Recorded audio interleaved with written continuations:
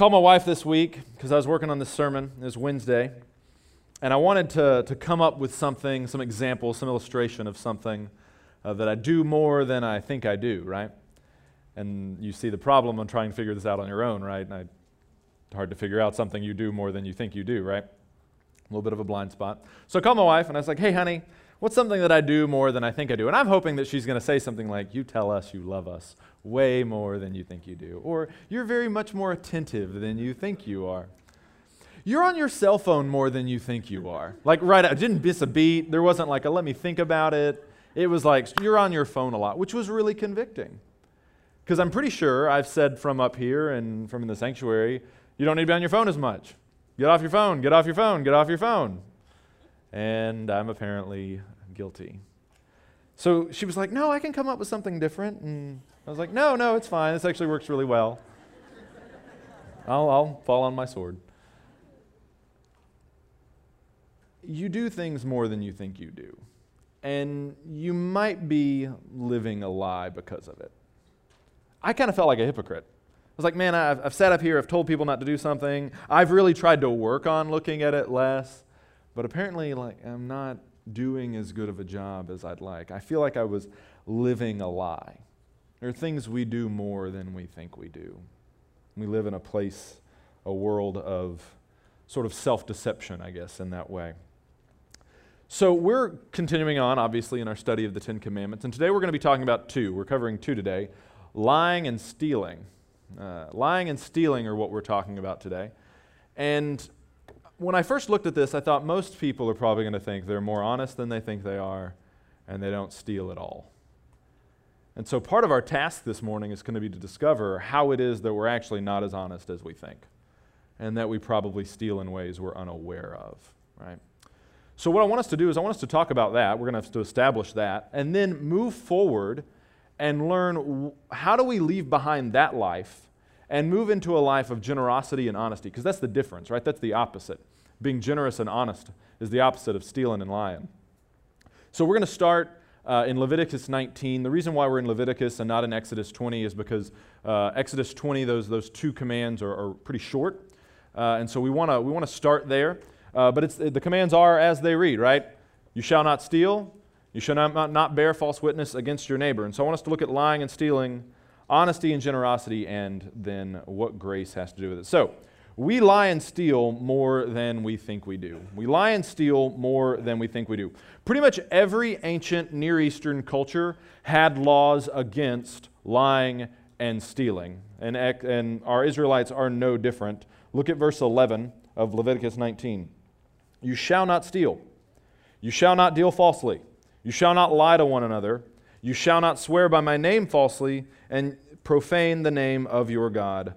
I am the Lord. So stealing is the act of taking property from another person without permission and doing so in secret. Okay, that's stealing. And ancient Near Eastern cultures had a pretty robust understanding of what stealing was. They legislated against larceny, against misappropriation, against embezzlement. They were well aware of these sort of what we would consider now sophisticated forms of theft. They had legislation against it, but they had other issues to deal with. Back in those days, you had roving bands of robbers or brigands that would waylay travelers on the road. And so there's records of kings going out and doing battles against basically gangs. They would ride into towns, they would raid a town that was undefended and take everything from them and leave. Okay, and most of the time in these cultures in ancient Near East, you would have the punishment would not be something like death. Sometimes it was, but usually it was a fine of some kind. Now, for the Israelites, for the Ten Commandments, they never punished theft by death, unless there was an assault involved. So never by death. Lying, on the other hand, is the act of being deliberately untruthful for personal gain or to damage the reputation of another person. And lying was taken very seriously in these cultures. Do you know why that might be? Especially lying in court. The reason why it was taken so seriously is because they didn't have like a crime lab they could go take their evidence to. It's not like, well, we're going to go see what forensics has. We're going to go see, Jacob in the forensic lab. No, there's none of that. You pretty much, if there was a crime being committed, you had a witness, maybe 2 or 3 witnesses, And that might be all you had to go on. And if one of those guys is lying or a couple of those guys are lying, guess what? You've got a real problem. And so lying in some of these cultures was punished by whatever it was the sentence was going to be for that person that you were lying against. That's now your sentence. So that's how they handled that sometimes. And what these two commands are really dealing with, what the deeper heart issue is selfishness. These cultures, these commandments are dealing with selfishness. We're trying to legislate selfishness because it's kind of a natural thing to lie when your back's against a wall. It's a natural thing, if nobody's watching over you or there's no consequences, to take something that doesn't belong to you. It's a very tempting thing, and they understood that. They recognized it. But stealing and lying are all about saying that what is good for you, what you want, isn't actually what's best. What I want and my needs are way more important than your rights or your needs. Even in lying, you might say, well, I'm just trying to protect this person. I'm telling these lies so that they feel better about themselves. Look, lying is all about protecting the liar. Lying is all about the convenience of the liar. It's the easy road. It's always the easy road, even with little white lies. But we lie in ways that we don't realize. We steal in ways that we don't realize. And what I like about this passage in Leviticus is it gives us some illustrations while still being scripture of ways that we lie that we may not think. So let's look at some of these. We take advantage of other people. Look at verse 13. You shall not oppress your neighbor or rob him. The wages of a hired worker shall not remain with you all night until the morning. So when we live a life that's kind of driven by our needs and our desires, when we're selfish, we start viewing other people as a means to an end, a way to get the things that I want. And if they have something that I want, they need to be moved out of the way or their stuff needs to be pulled from them. So in what God is legislating against here is somebody who's owning property that has workers, sending his workers home and being like, I'll pay you tomorrow. And then I'll pay you tomorrow. And then I'll pay you tomorrow. Those workers are counting on that money to buy food for their family that day. We steal in ways we might not think about. We take advantage of people and take advantage of systems in ways that we don't think about and steal. One of these is time. We steal time. We go to work. We show up 5-10 minutes late. It's not that big of a deal. There's a long line at Starbucks, right? So I roll in, and I'm like, oh man, my coffee's empty. I'm going to refill it. So I'm going to walk over to the break room, take my time. Oh, there's Steve. Steve's my buddy. What up, Steve? Talk to Steve for a while. Come back. Got my coffee. Sit down. Sit down. Oh, got a text. Let me check my text. This is really important. My wife wants to know what we're having for dinner tonight. It's mine I have to cook, and I don't know what it is. So send it back. Then I finally start working. Maybe. Then, guess what? It's the magical lunchtime. Time to go to lunch. I only get an hour for lunch, but hour and a half, that's okay. I'll come back. And then, oh, there's Steve again. What up, Steve? High five, Steve. Talk to Steve for a while. Steve's a great guy. And then I finally sit down at my desk and do some more work. Oh, I'm tired. It's that 2:30 thing again. 5-hour energy drinks always tell me about. So I'm going to go and get some more coffee, come back. By the time you actually sit down and get any work done, you've probably worked about an hour and a half, and you're stealing from your company. You're stealing time. They're paying you to produce over a certain portion of the day, and you're not doing that. You're stealing. We steal from our spouses. We go home. Spouse wants to talk to us, tell us about her day or his day, and we're thinking about something else completely different. Yep. Yeah, oh yeah, totally, honey. I totally get that. Yep. Stealing time. You're stealing time from them, time that you could be devoted to them. Or you're on your phone, like I am, apparently. So there's that. We steal from our families. Again, we steal time from them. We choose other things that they could be doing. We steal time from the church. Look, I'm going to say this, and I hope you understand. We do a lot of things here at Park Cities Baptist Church. There's a lot of things going on. I'm going to give you permission.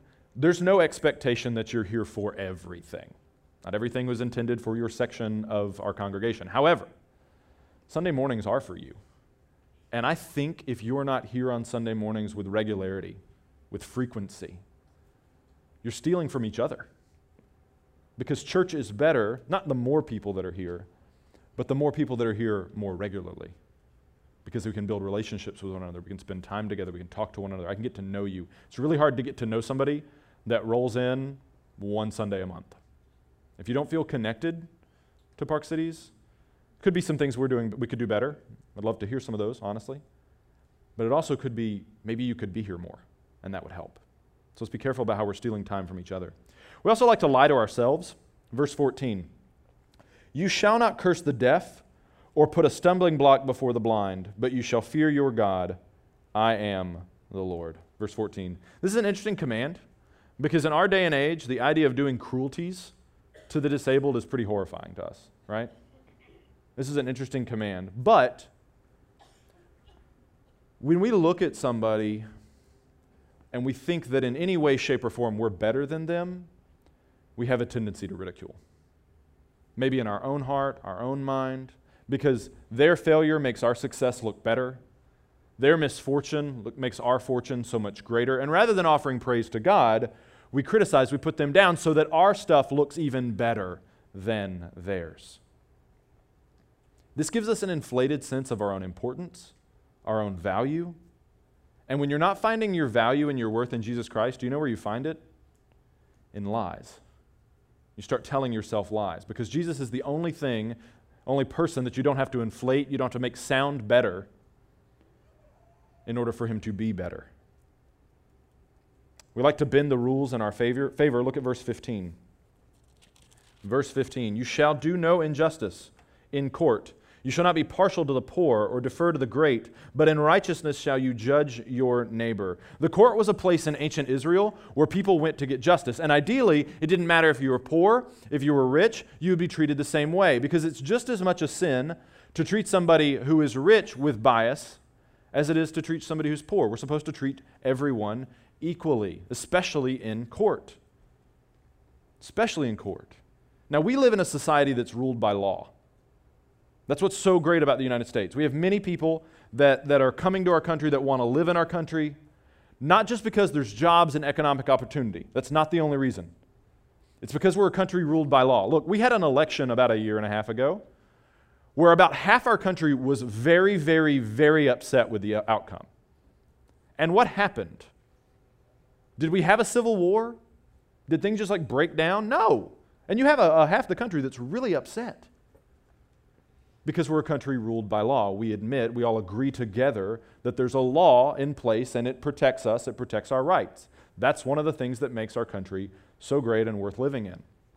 Now, with that being said, we also like to use the law to benefit ourselves. We sometimes abuse the law. Let me offer this as an example. Some of us have careers or work where we employ people whose immigration status is in question.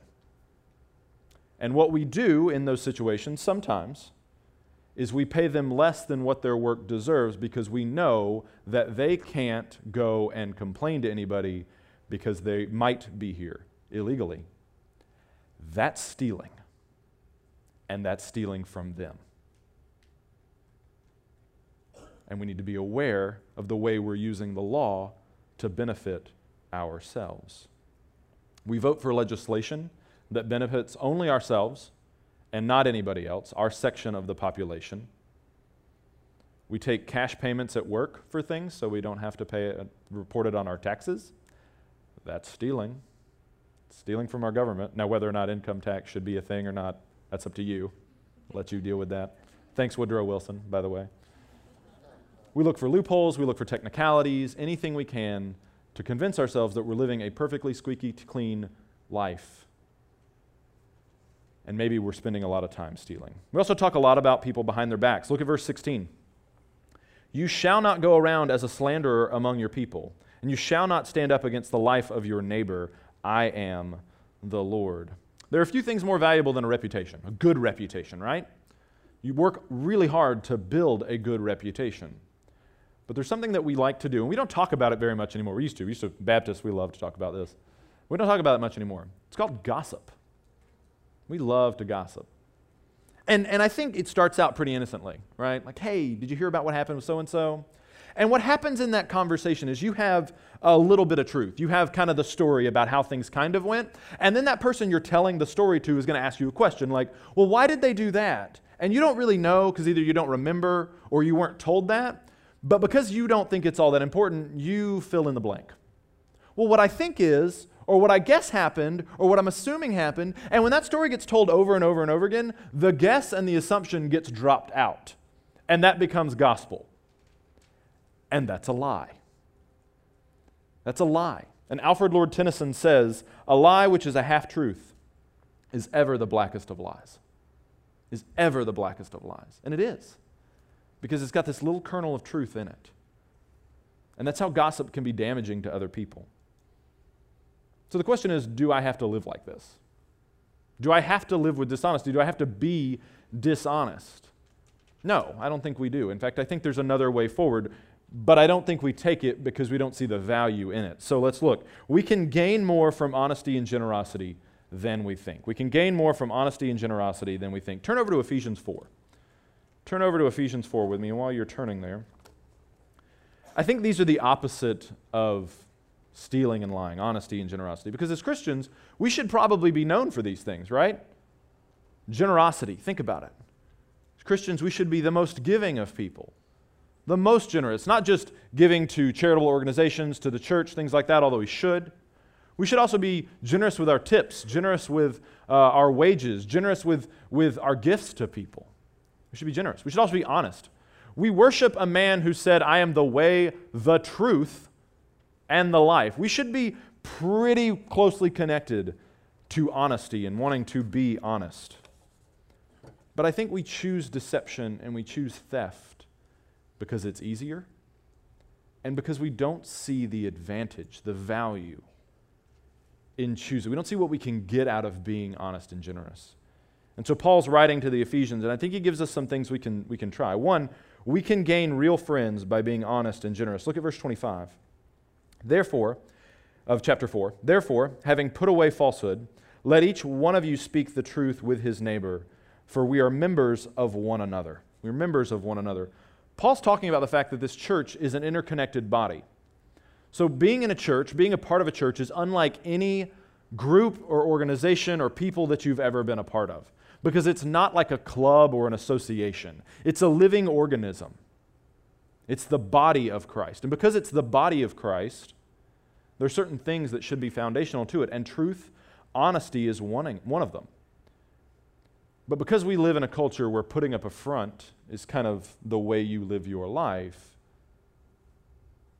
we have a hard time being real and authentic with people. We put up a face. We act like everything's okay. We don't tell people what's going on. We don't let people into our struggles. We don't let people into our failings. Heavens, no. It's never our fault. We never, ever do those things. Look, just because this church is a pretty building doesn't need to be full of perfect, pretty people. You can be real. You can share with people what's really going on in your life. Now, you don't have to wear a t-shirt with what's going on. That's one thing. But you can open up to some people. Get in a connect group and open up to some people. Share with them what's going on. Stop lying that everything's okay, because we all know it's not. Not everything is fine. We can also have conflicts that end. Look at verse 26. Be angry and do not sin. Do not let the sun go down on your anger, and give no opportunity to the devil. Let me see if this sounds familiar. You go home. You sit down on the couch. Wife, husband. I'm going to say wife in this illustration because this is my experience from my angle. Wife sits down next to you, and you can just tell, like, she's not sitting close to you. She's like over there. You're like, okay. Is everything okay? You know, float that out there, a little test. And then you hear these words. The words of death. I'm fine. Y'all, she ain't fine. She ain't fine at all. It's not a sin to be angry, but as Christians, we cannot be characterized by anger. Don't be an angry person, right? And one of the chief ways that we can be honest with one another is to be honest about the fact that we're angry with each other. You can actually have conflicts that come to an end. Some of us love the running war. We want the longest possible drawn-out conflict, and I don't know why, when you could just address it really quickly and solve the problem. Shut it down. We ignore things, we stuff things, we don't say what's really bothering us, we say, I'm fine. We let things go when really we don't. Or, this is the good one, passive-aggressive. Some of you, that's like your art medium, like passive-aggressiveness, like that's what you paint in. You're a master at passive-aggressiveness. We leave notes, right? And you leave off the love at the end so that they know, oh, something's up, but I don't know what it is. Or the Facebook post to the world, right? Or to the tweet that's like, I'm not mentioning any names, but da-da-da-da-da-da-da. Becky, you know who you are, right? You know what you did to me. If you're going to live a life of honesty, you actually have to have conflicts that end. You've actually got to shut things down because it gives people a chance to apologize and strengthen your relationship, 1. 2, clearly there's something going on that's greater. Look back at verse 27, and give no opportunity for the devil. We have an enemy. He's not some mythical creature. He actually wants to do you harm. He's come to steal, kill, and destroy. He wants to break up your relationships, break up your marriages, and one of the best ways that he does that is by being like, just make them play the guessing game. It's fine. Tell him you're fine. Don't do that. Don't give him an opportunity. Don't do it. You can say, hey, I don't really want to talk about it right now, but yeah, no, I'm not okay. That's fine. That's okay. Or, hey, can we talk about it later? That's okay. But I'm fine, and pretending like everything's okay when it clearly is not, it's not okay. It's not fair. And guys do that too. We are also passive-aggressive. We are not perfect. We can give gifts. Look at verse 28. We have gifts to give. 28, let the thief no longer steal, but rather let him labor, doing honest work with his own hands, so that he may have something to share with anyone in need. One of the best movies that I've enjoyed in a while is Ocean's 11, right? It's kind of old, I guess, but I've enjoyed it. And they have a whole series. They've now got Ocean's 8, where there's kind of his sister, I think, is the mastermind. But the movies are all about this like disparate team of thieves trying to put together this elaborate heist to steal something from somebody that, by the end, you're kind of like, oh, he deserved to get that stolen from him. You know, like, it's never like, they're not like St. Mary's Widows of the Poor. You know, it's not like that is who they're doing this big heist from. It's like a casino or something like that. You're like, yeah. They deserve that. I think it's interesting that I wonder what a movie would be like if it was like the same group of people trying to figure out how to be as generous as they possibly could be. Like, what would that even look like? Like, you get a lot of messages every day. One of the primary ones you get is that you need to consume, you need to buy, you need to purchase, you need to gain, you need to take, you need to grab. That's called capitalism. And you get it all the time. It's the sea you swim in. And so because you swim in that sea, guess what? You can't just like stop hearing it. You have to replace it with another message. So the energy and effort you put into gaining all the things that you gain, and we do spend a lot of time doing that, we need to take some of that energy and creativity and put it towards being generous. You're not going to trip, fall, and money's going to spill out into the offering plate. Okay? You have to actually be intentional about it. You've got a budget for it. You've got a plan for it. It's not going to happen by accident because we like to hold on to our stuff. You've got to use some creativity in being generous with your resources, with your time, with your energy, and with your talents. I think we have a lot of brilliant people in this room, and I think if we leveraged it for generosity, we legitimately could change things in our city and in our world. We could also use our mouths for what they were meant to be used for. Look at verse 29.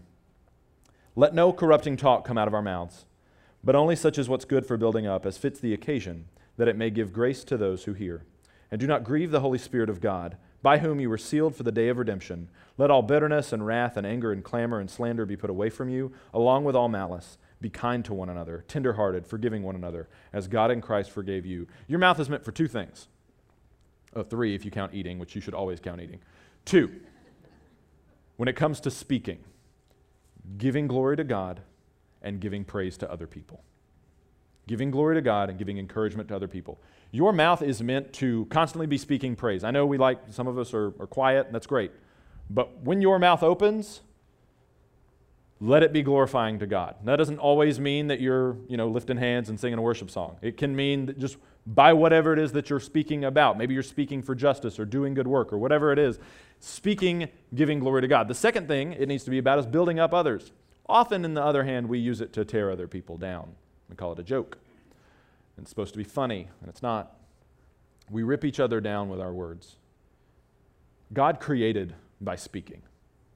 When we speak, our words have an effect because we are image bearers of God. We are made in His image. So when you open your mouth, consider what it's going to do to the person or people around you. Is it going to make them more like Christ, less like Christ? Is it going to give glory to God, or is it going to detract from God's glory? If it does, don't say it.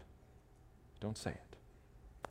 So, how in the world do I start even remotely pursuing a life of honesty and generosity? Because pretty much your heart is going to lead you toward dishonesty and stealing as much as it can. So what can you do? Well, we need grace more than we think. We need grace more than we think. We're never going to be 100% honest, 100% generous. And as much as you might like to be, and as much as it's something to work towards, there are going to be times where you get caught flat-footed or you're surprised by the depth of your own depravity. Again, we all have blind spots. We have things that we don't see that we're doing. And so we need something there. And that is what grace is for. It's why we need Jesus Christ. It's why we need a relationship with Him if we're ever going to stand a chance of walking in the manner in which we were created. Because apart from Christ, we will constantly deceive ourselves, other people, for our benefit and their detriment. So if we back up a couple verses, we'll see what we need grace for. Look at verse 20. Verse 20. But that is not the way you learned Christ, assuming that you've heard about Him and were taught in Him as the truth is in Jesus. So there we see the first reason why we need grace.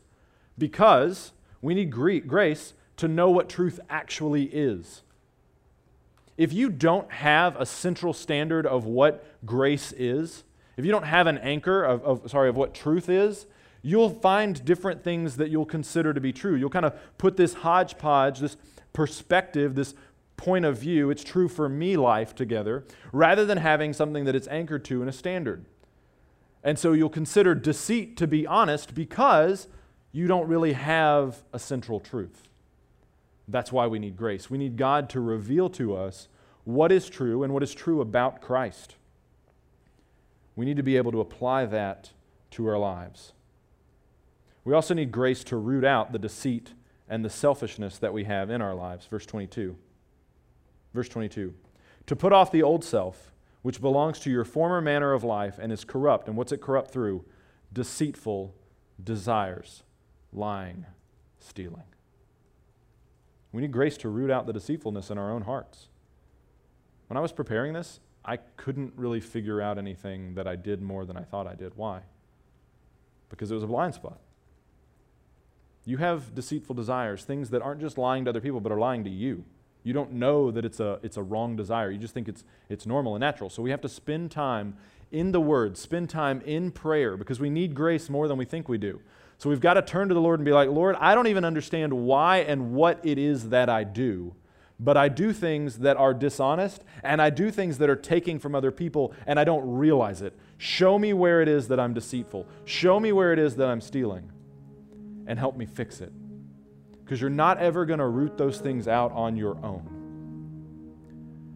It's like thinking that you're going to fix an illness, a bacteria on your own, an infection. An infection has to be fixed by antibodies. It doesn't just go away, right? I'm not a doctor, but I believe that's the right thing. Would a doctor please nod their head? I'm just kidding. You're fine. You need God to come in to your life and fix it and address it. You'll never have the honest and generous life that you could have if you hide things from people. If you continue to be deceitful. Look, some of you are sitting on big secrets. Some of you got one that you're sitting on and it's a big deal and it could be a game changer for your family, for you, for your job. One day that's going to come to light. And my question is, do you want somebody to find out about it?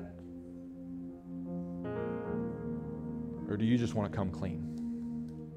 And I'm going to be honest, if you want to come clean, you're going to need grace for that. You need grace for that. But be courageous and know that God is with you as you share that with the person you need to share that with. Let us not have secrets. Lastly, we need grace to be transformed. Look at verse 23. Verse 23. And to be renewed in the spirit of your minds, and to put on the new self, created after the likeness of God, in the true righteousness and holiness. Since you have such a deceitful heart, practicing honesty and generosity, and my heart's deceitful too. It lies to me all the time. Practicing honesty and generosity aren't always going to fix the fact that at the core, we're selfish and dishonest. You need a new heart. You need a new self. You need a new you. You 2.0, new person. The only place you get that is from Jesus Christ. Jesus died so that you might be renewed. Jesus went to the cross so that you could have that new self, because human beings weren't made to be deceitful. I know everybody lies is kind of like a slogan we have, but it's not actually the way we're intended to be. We're intended to be very honest and to be giving in a relationship with God, because we're supposed to be the image. We're supposed to bear the image, and so within the Trinity, the Father, the Son, and the Holy Spirit all love each other and all giving, and they never lie to each other. And as people, we're supposed to mirror that to others. We're supposed to show other people what real, honest, generous relationships are supposed to look like.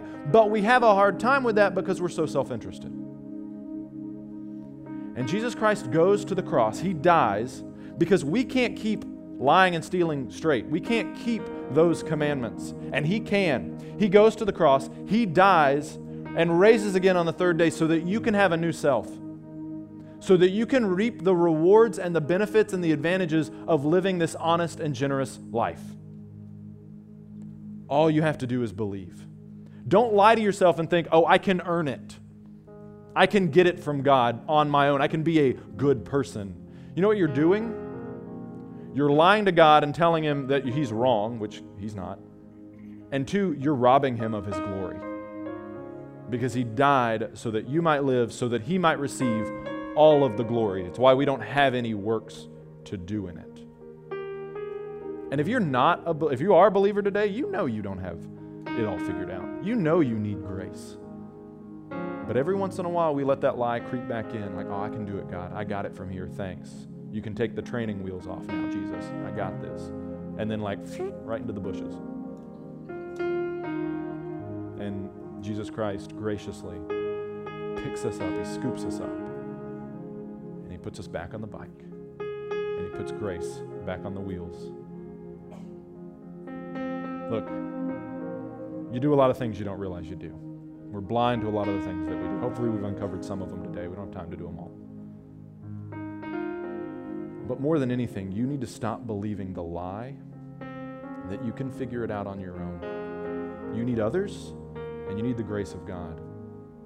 You need Jesus Christ, and you need Him today. You can meet Him today, right now. You can go through those doors.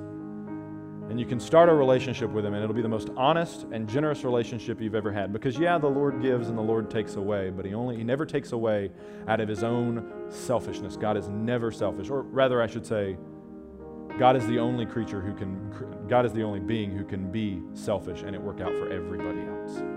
Right? Because even in His self-centeredness, because the world is created around Him, He is giving and He is kind and He is generous and He is loving. And He has good gifts to give to His people, His children. So let's pray together and think about accepting those gifts today. Father God, thank You so much for the gift of Jesus Christ. That we are no longer slaves to sin. We're no longer slaves to dishonesty and to stealing and to selfishness. But we can set that free. We can be let go from it by trusting and believing in You. And so, God, I pray for anybody in this room that hasn't done that. I pray that they would today. That they turn off the lies of the world, the lies that they tell themselves. And for one shining moment, Your truth and Your honesty would come through. And they would recognize themselves for what they are, which is a person in need of a Savior. And God, I pray that they would meet You today. For the rest of us, Lord, I pray that You would show us the parts of our lives where we're being dishonest with others. For those that are going to have hard conversations maybe this afternoon or this week because they've been hiding something, I pray for grace. I pray for restored relationships. I pray for forgiveness and healing, no matter how long that road may go. So, Lord God, we love You. We praise You. We ask all this in Your Son's name.